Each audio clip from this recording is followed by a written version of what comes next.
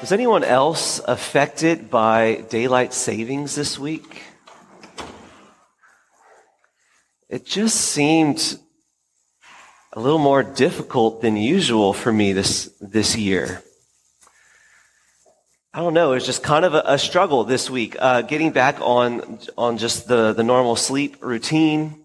I think this week also, personally, it just so happened that I had quite a few late nights in a row and quite a few early mornings in a row. So with all that added up, I didn't get to sleep quite as much as I usually like to. Certainly gave me a lot more appreciation for parents who, with young kids who never sleep. So shout out to all of you who forgot what it's like to have a good night's sleep. But it definitely, I started to notice as I was reflecting on this in prayer, just how it was affecting me throughout my week. Externally, my life was good this week. There was nothing particularly different, but except for what I've said so far. But internally, as I reflect, I noticed that prayer was a lot more difficult for me this week. Just wasn't as exciting. I was struggling to do it. It was more difficult to really pay attention and to really give the Lord my all. I noticed that I was just not at my best. Like I was just there's just a heaviness this week, just a heaviness within me that didn't really have a whole lot of explanation to it.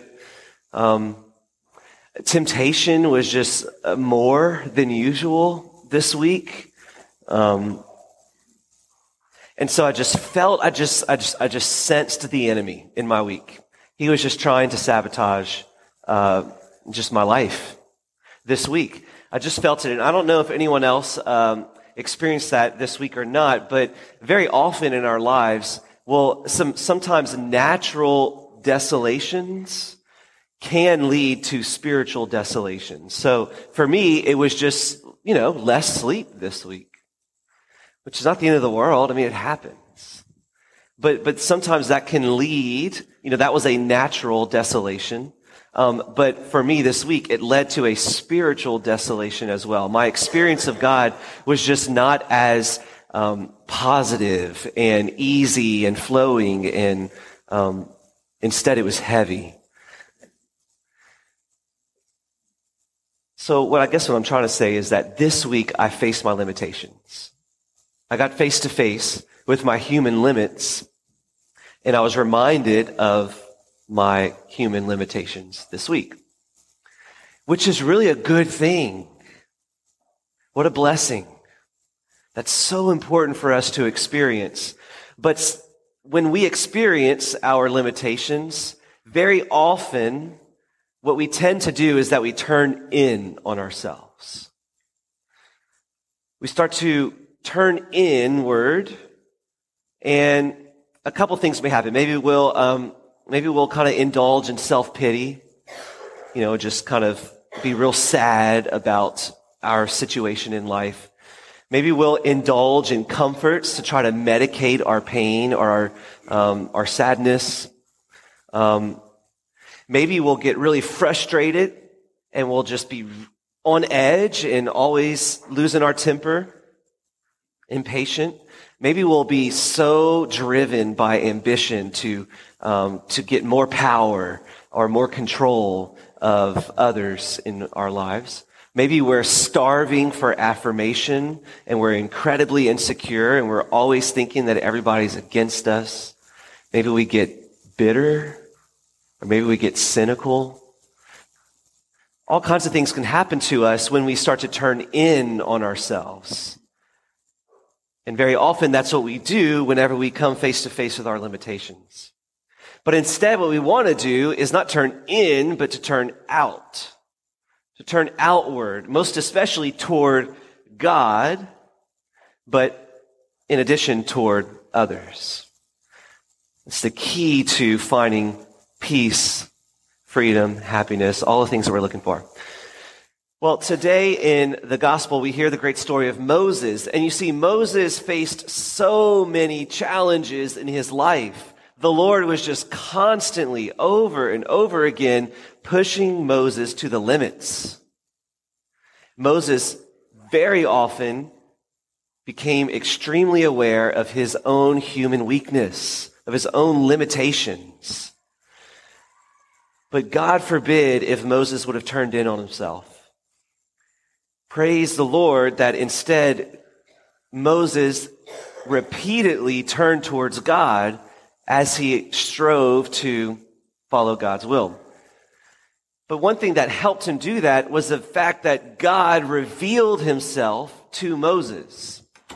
He revealed his total identity to Moses. And we see that in today's first reading. It's a story of Moses coming up to this burning bush. And many of us are familiar with this story where we come to the burning bush. It's on fire, but it's not being consumed. Very mysterious. And an angel of the Lord speaks to Moses and invites Moses, that's a gentle word, commands Moses to go to Egypt and to free God's people. Of course, Moses doesn't want to. We know how that goes. Moses tries to finagle his way out of it. He feels extremely ill-equipped and unqualified. And nonetheless, converses with the Lord. And in that conversation, God reveals his eternal name to Moses. He reveals himself in a way that he has never revealed himself before. When Moses asks him his name, God says, I am who am. This moment where God reveals himself becomes so sacred that no other Jew utters that name in its original Hebrew ever again.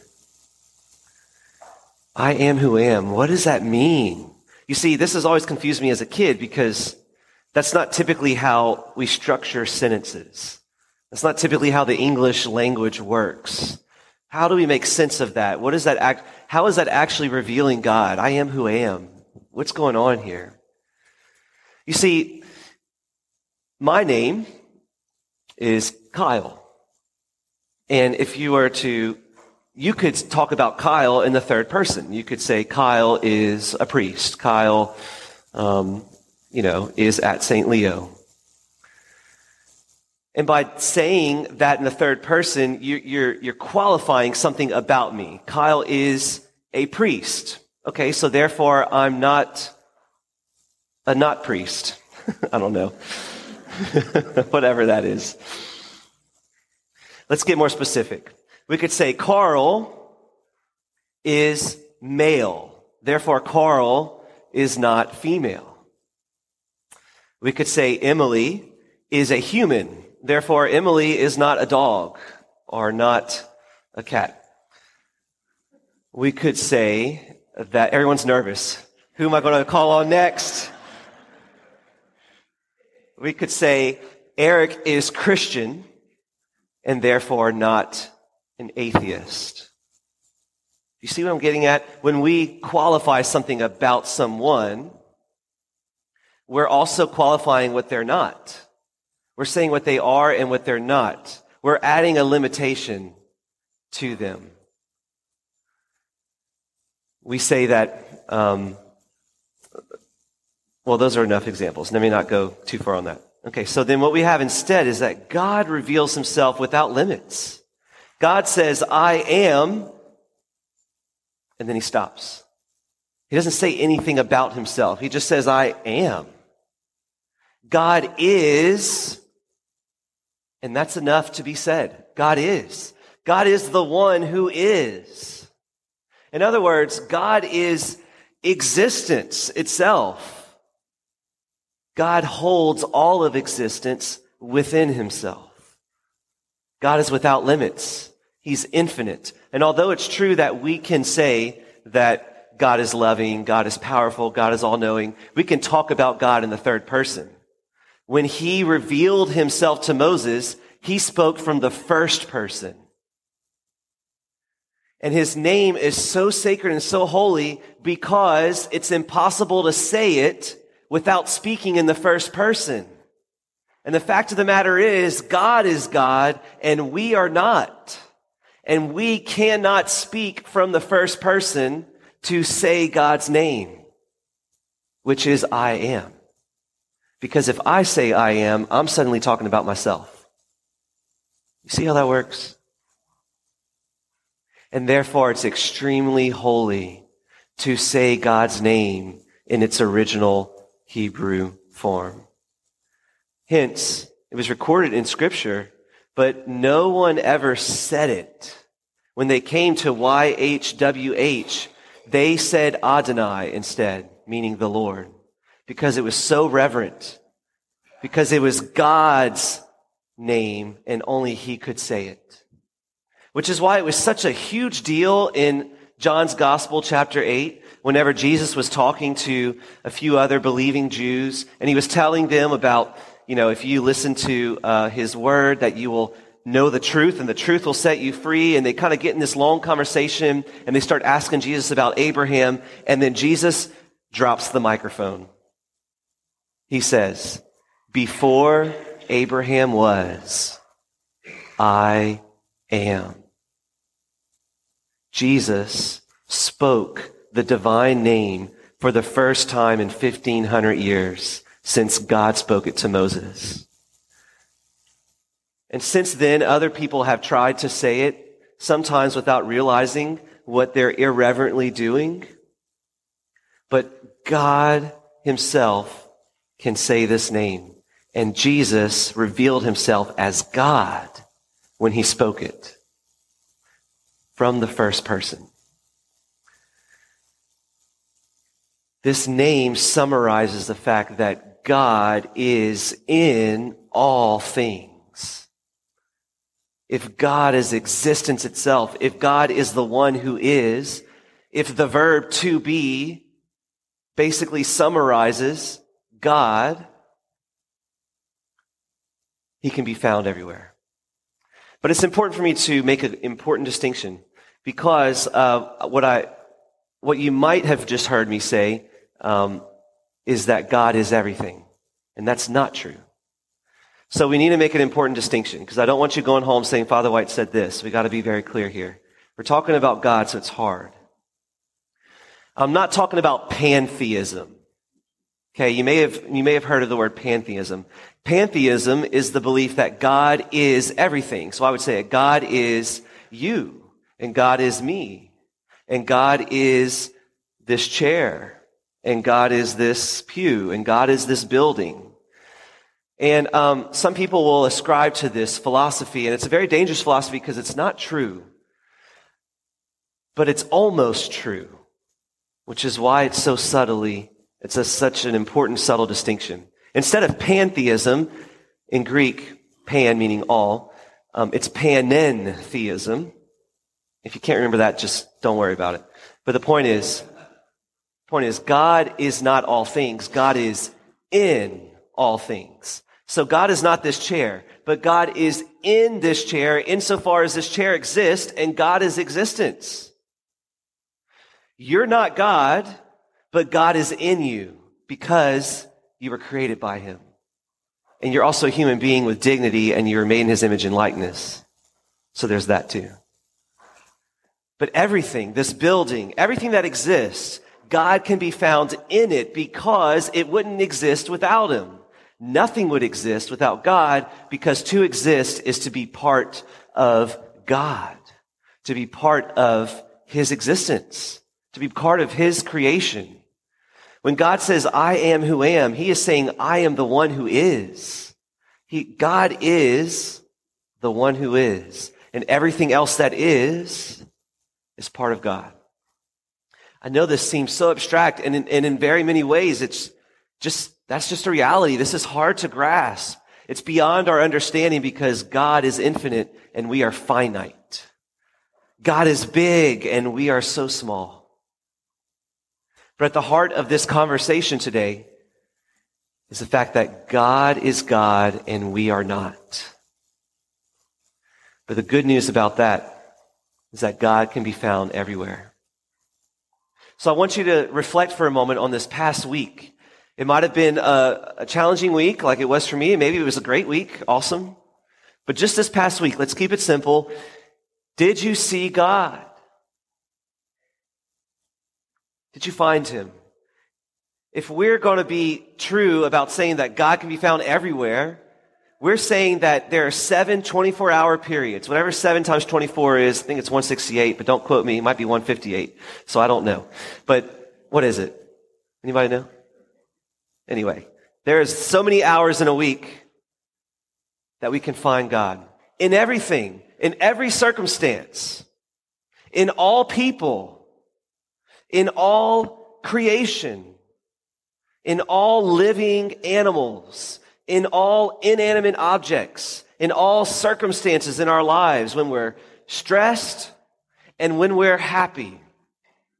All the time we can discover God. But how often do we forget to find him? Far too often we forget to search. And even in my own life, especially if it's a difficult week, I might find myself having gone quite a few hours before even giving God a thought. What a tragedy. Because God can be found everywhere, even in the most terrible and difficult of circumstances. God can be found. But it takes a lot of humility to do that. It takes an acknowledgement that the center of the universe is not ourselves, that life doesn't revolve around our own needs. It takes a lot of humility to actually acknowledge that God is the center of the universe, and that we trust in him instead of our own power and skill. But humility and trust is the way to freedom. Humility and trust is actually what we're all greatly desiring. Because whenever we learn the art of humility and trust, we die to ourselves and we rise with Christ. We die to this ego, which is so dangerous, which destroys not only our own life, but everyone else around us. And instead, we rise with Christ. We learn the art of love. We discover what peace and joy really are all about. At the heart of freedom is knowing that God is God and we are not. And with great reverence, we recognize that the same God who revealed his name to Moses and the same God who became man as Jesus Christ is here today with us in the Eucharist. And it's the only thing on this earth now that God is not just in, but rather God is.